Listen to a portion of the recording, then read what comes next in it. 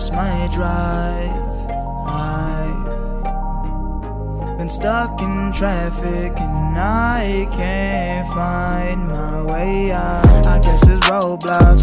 Yeah, there's roadblocks. I guess it's roadblocks. What is up, y'all? And welcome to another episode of the Destroying Depression podcast. As always, I am your host, Jacob Danielson. And I want to start off by saying, Happy New Year. And I just want to start off by saying, it's a blessing. If you made it to the new year, no matter how hard it was, no matter what you went through, no matter if you're still in a rough place, you did it. That alone is something to be proud of, no matter how hard it is. And even though last year may have been the worst year of your life, there's a potential that this year could be the best one. So just holding on and seeing another year hold so much power. So I want to start off by saying that, but I also I want to get real for a second when we talk about, the year and goals and all those things. I've talked to some people, and we've been talking, goals for New Year's and, what we want to see out of this year and all of the things. And, the biggest thing I heard is, I want to really focus on my mental health this year. I want to put my mental health first. I want to, make sure I'm prioritizing my mental health. That's great. I agree. You should do that. 100%. But then the problem lies with the next question I ask is, how are you making sure you do that? What does that look like? What tangible steps are you taking? How can you track that? And then people are tongue-tied and they don't know where to go. And the reason, I say this is because it hits close to home with me. Because I was the same way. I used to tell myself every year, every 6 months or whatever, or I'd wake up one day and be like, no, this is enough. I'm tired of this. I'm tired of feeling like this. I'm putting my mental health first. I'm putting my brain first. I'm putting my mental first. And then a month, 2 months, 3 months later, I'd be in the same spot wondering where I went wrong. I'm supposed to be putting my mental first. I thought I was putting my brain first. I thought I was doing all the things for my mental health. Well, if you looked at it, I wasn't doing anything differently. I just said that I was putting my mental first, but I was living life the same way. I was doing all the same things. I was following all those same patterns. I was hanging around all the same people. How could I expect things to be any different, to feel any different when I was doing the same things? Or maybe I would stay up for a week, but I didn't have anything in place, so after that week or 2 or 3 happened and life started hitting again, it just fell off. And then all of a sudden, I'm in a hole again. So when it comes to putting your mental health first, you have to think of how am I doing that? What does that look like for me personally? Because I think the problem is a lot of us see mental health, putting our mental health first is taking our foot off the gas or having more mental health days, or spending more money on me. And I'm not saying those are bad things. Those are great. You need those. You do need more time for you. You do need to show yourself some love and get yourself some things. But taking care of your mental health is also the hard stuff. I'm not saying for some people those things are super hard, but putting your mental health first is starting to exercise, because there's literally proven facts on the effects of exercise in your brain. It's committing to journaling every day and writing out your feelings. It's maybe deciding, I have to start therapy. I need to see a counselor. I need to see someone and talk to someone. And I need to go every week even though I don't really like it, because I know it's helping me.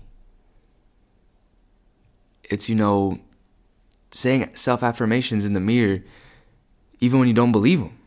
Even when everything is telling you you're a worthless piece of shit, you're still saying I'm great, I'm wonderful. Saying these things that mean something to you. I'm powerful. Like, I can do great things. I don't have to be stuck in this state. Putting your mental health first is looking at the things in your life that may be fun, but aren't serving you anymore. Like, I really like drinking. And I didn't really have a drinking problem. Like, I hardly drank anyway, maybe once every few weeks. But I still realized even after drinking, it wasn't serving me. It didn't align with my goals and the man I wanted to be. And I promised myself that I'd get better at all costs. And it's me getting worse. So even though it was fun, even though I enjoyed it, it was something I had to give up. Putting your mental health first is sitting in a room when things are really tough and not self-sabotaging for the first time. Telling yourself I'm not going to go down that path. Telling yourself I'm not going to drink, or I'm not going to do this drug, or I'm not going to cut, or I'm not going to self-harm, all these things. That's taking care of your mental health. Taking care of your mental health is cutting off people that you love, that you care about, but aren't serving you anymore, are making you worse, are making bad decisions. And you're a product of the 5 people you hang around with the most. Whether we want to believe it or not, we are. We're the product of our environment to some extent. So if we're hanging around people that don't align with our values, we're not going to align with our values. So cutting off people you love and care about because it's going to make you better and help you take the next step, and maybe having to sit with loneliness for a little bit till you find your new group, that's hard, but that's taking care of your mental too. Going to the conferences, putting yourself out there, going to different talks, saying yes to more lunches, maybe going on dates, maybe getting outside the house when you hate that stuff. Because it's good for you. Because you actually do enjoy it when you go out. That's putting your mental health first. And sometimes for some people, it is taking your foot off the gas. It's saying, I need to stop working so hard and focus on me a little bit and focus on my mental. And do these things for me and not just from work and grinding success.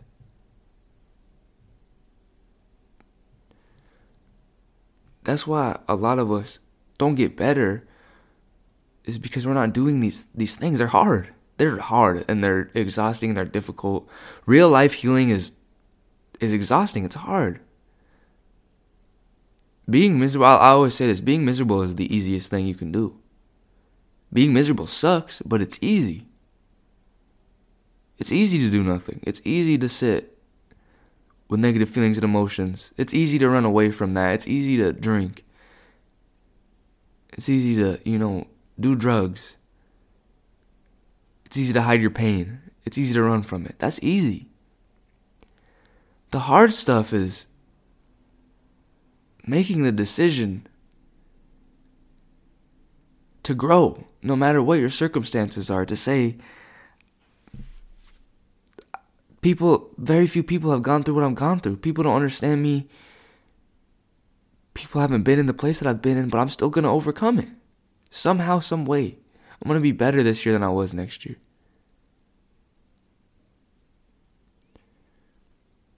That's the difference. And I only preach this so hard because I know it. Because I know what it's like to say I'm putting my mental health first and do nothing. And I know what it's like to mean it and to do something about it. And the difference between the two is astronomical. It's not close.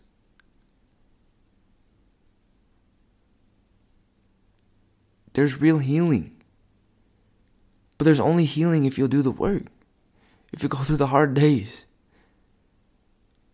Real healing has tears and frustrations and setbacks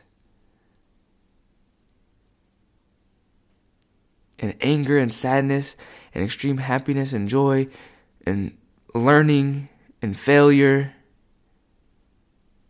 That's what putting your mental health first is like, going through that.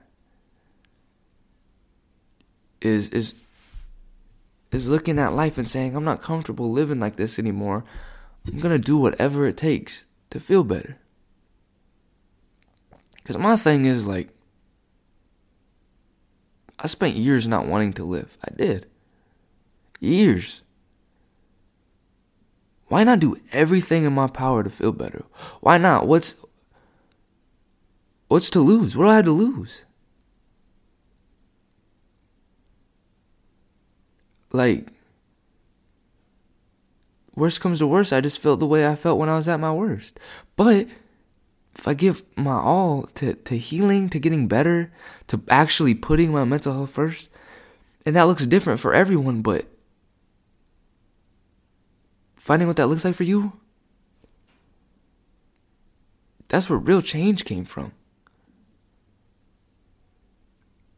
That's where real happiness came from. That's where real joy came from.